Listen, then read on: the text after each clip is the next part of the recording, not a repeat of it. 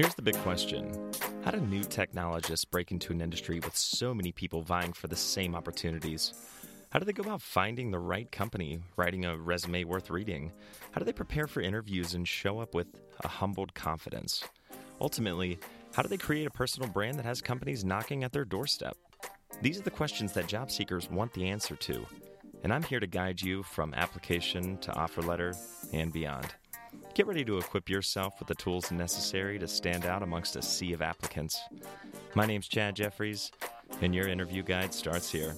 Welcome to the Interview Break Fix.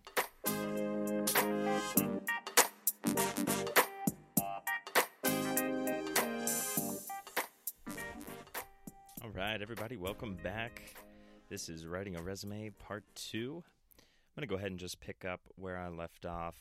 So we're still in the title part, whenever you are kind of defining that necessary information about who you are before we can get into the experience side of things. So we're still in the optional part of the information here to wrap up. So let's move on. These are some optional informations that you can put on there. You can put a mailing address, and you can really add this for jobs that specify local candidates, but if you're willing to relocate to that area, on your own dime, just leave your address out. A lot of people will have their exact address, and there is no need to do that. On an application, you put your address on there already, so you don't need to put it on your resume. It's useless information. It's a complete waste. Unless you're looking to go to Denver, for example, if you're looking to move to, New York or wherever the case is, you can just put, currently in Pittsburgh, looking to move to New York. That's a very specific thing that you can identify and address, but you don't need to put your exact mailing address. It's not necessary. It just gets your information out there a little bit more. Not that it already can't be found anyway, but it's just it's a way to save space, and it's just a detail that you don't really need to worry about. There are plenty of people that I've hired and I've done myself where I don't even put my location. It's really just something that you can or cannot do. Just don't put your full mailing address. It's not necessary. You can always just put your area and then the area that you're looking to move to. Another optional information point that you can have here is your title. If you've learned Java and you're looking for Java development roles, state that you're a Java developer right under your name. So it specifies who you are, what you're looking for, and what your target skill is.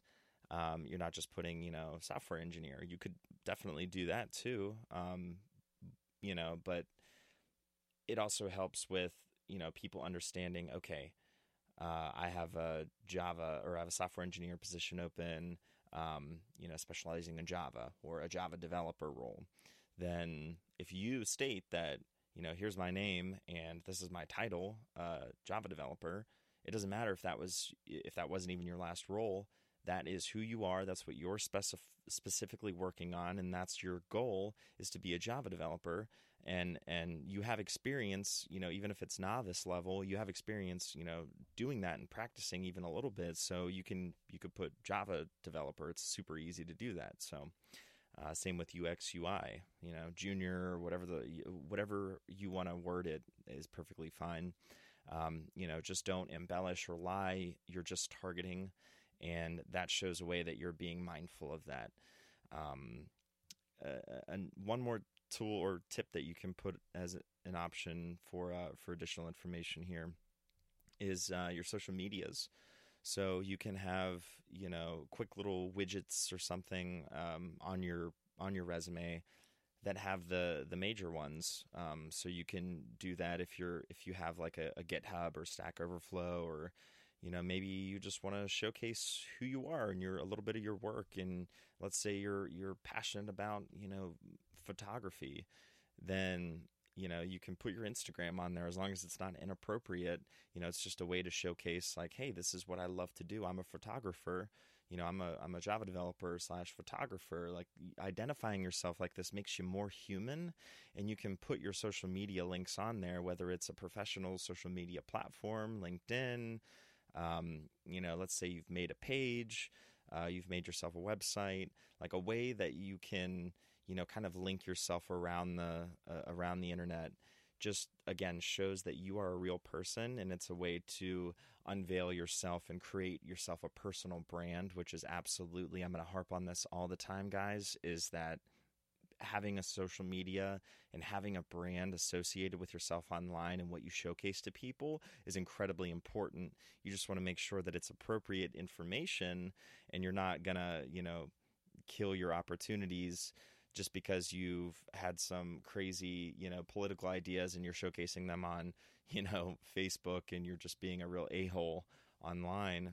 People aren't really going to want to hire you for that. So you want to be mindful. If you are somebody that's very opinionated and likes to put that online, just keep those quiet. You want to show yourself enough to where you're human, but you don't want to be so open and transparent when you're trying to switch industries or find a job as a new software engineer without a traditional educational background. You just want to be mindful. Just be smart. I mean, I don't think that kind of goes without saying. So now here's some information to avoid. You want to think about that there are unconscious biases we all have by nature.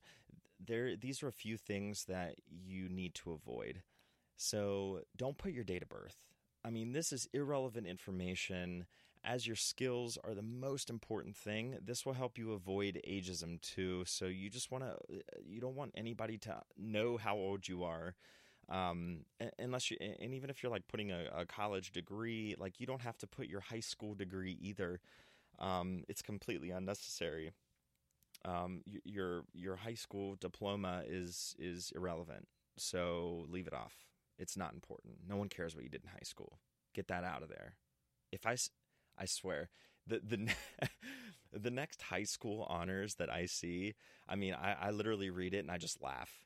I'm like, please, no one cares what you did in high school. Put it away.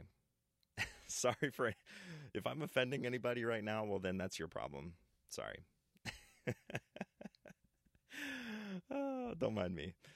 But seriously, your diploma, just leave it off there. It's not necessary. It'll age you. It'll show your age, and it's just completely unnecessary. So, you also want to avoid a photo and a headshot.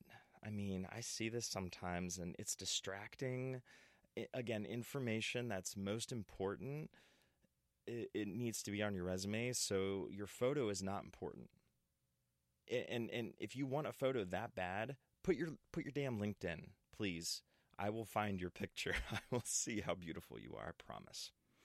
But you don't need to put it on your resume. It's a waste of space. And I want to go into spacing too. So this is a good segue into how your resume should be spaced. And all of this will be on my blog as well. I have a whole blog post written about this stuff. So yeah, just leave the photo off there. Leave the headshots. Like, you're beautiful. We get it. All right. Give us a LinkedIn profile or a Facebook, or an Instagrams. Give us all your beautiful headshots. All right. So, one more thing that you need to leave off, and I covered this already, is a second email or a phone number. Just stick to one. Avoid confusion and miscommunication for yourself and the people that are trying to reach out to you. Keep it to one, and the ones that you are intentionally using and that you will refer to looking for jobs. You can even create yourself an email that's dedicated to, so it's not just your personal email. It's like a job search one. So it's like your first name dot last name, or, something really simple to identify you, and something that you can kind of keep as a separate, away from all the email marketing that comes through on like personalized emails. I know I have like 3 or 4 emails. So when I'm signing up for random stuff, I have my, BS one, I have my personal one that I want everything to filter through. And then I have one associated to my business that I just want to make sure that anything that's coming through there I see immediately, and I know that it's related to that, and that information that I'm putting out there for that email to be responded to is going to be something relevant that I can help with immediately. So again, it's just helping to kind of separate these things. So yeah. So the next one I want to cover is heading statements. So summary or objective. Now, there are times where I think that this is completely irrelevant. You do not need to, uh, so basically the average time initially spent skimming resumes is 6 seconds. So this statement is at the top of your page, so you want to keep it concise and attractive to, your candidacy, and you want to avoid fluff. So here's an example. All right.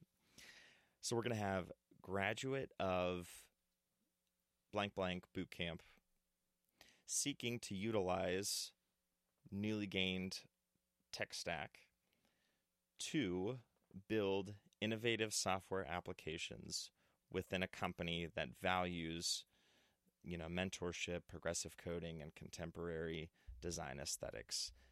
Again, that's a very vague one. But it's also not so vague, and it's a very good way to explain who you are, what you're looking for, and it helps target that company. You understand that company values, paired programming and, contemporary design aesthetics, and you're going to do that if you listen to my previous episode where which you should absolutely go back and do if you haven't. If you're catching this as it's releasing and you're only listening to the third episode, then you need to go back to the first and second episode to understand all of this. But you should have done your research. You should have understood who the company is and what you're kind of looking for. So you want to keep it concise. But there's also I would say, as a new graduate of a boot camp, you should do this. But if it's kind of ruining the aesthetic of your resume, you can leave it off. It's not completely necessary. But it is a really good way to, get that first statement out of the way.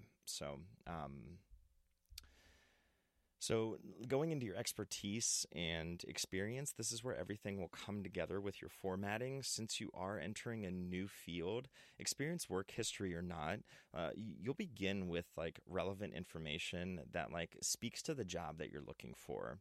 So for example, you'll have, this was my boot camp project that I worked on. I worked with this company, and then you work into your action statement. So you're going to say, full stack development of, web application A for audience B to provide C service. So you want to do this A, B, C format. And so where it's like, okay, I'm using this like SAR format, if you will. So SAR is situation, action, result. You want to full circle every action statement that you put as your experience, okay? So start by listing projects that you worked on, whether it's a personal project or one that you worked on, in the program. Explain that project. Who was the audience? What was the software or service like providing? What stack did you use to develop that? What languages and technologies were utilized, right? So we're going to use this functional resume format. And you're going to say, okay, full stack development of web application A, situation to provide B, this service, action, and then it created R, or B, I'm sorry, I'm getting all these letters mixed up. So the SAR format, situation, action, result, A, B, C. So who did that technology service kind of provide? And what were you able to solve? So, and then also you want to explain in like 2 or 3 sentences that are a little bit longer. So built this application with, HTML, CSS, JavaScript, used Oracle databases or whatever cloud service may be. You want to just, explain what this backend technology, front end technology, housed on this cloud service. List any and other, relevant technologies related to those skills being asked for in the job description. You want to focus every single action statement and highlight that on the top of every experience. You want to highlight that, okay?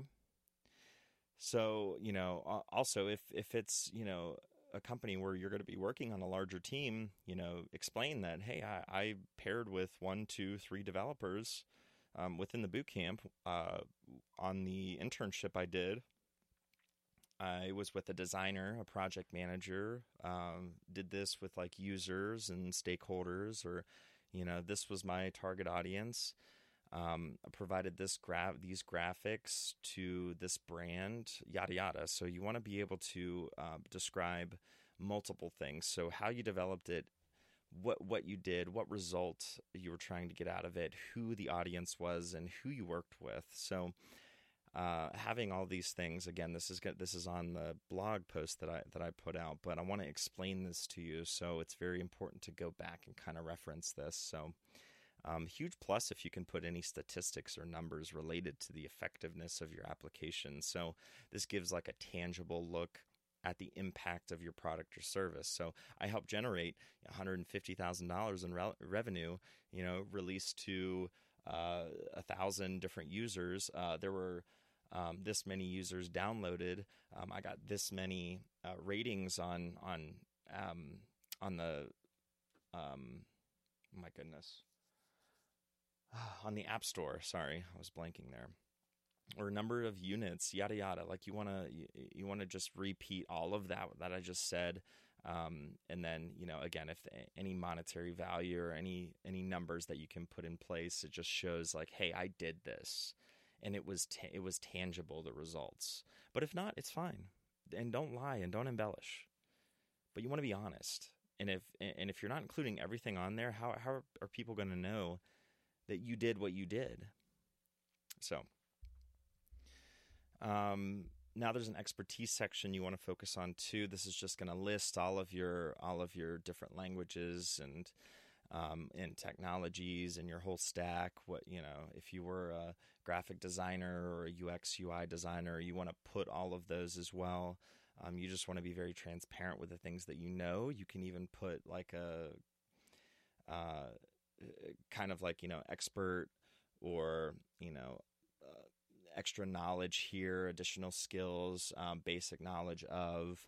But again, you really just want to focus on the expertise and just kind of list those technologies out so people are aware. So I'm going to go ahead and conclude this episode, part 2.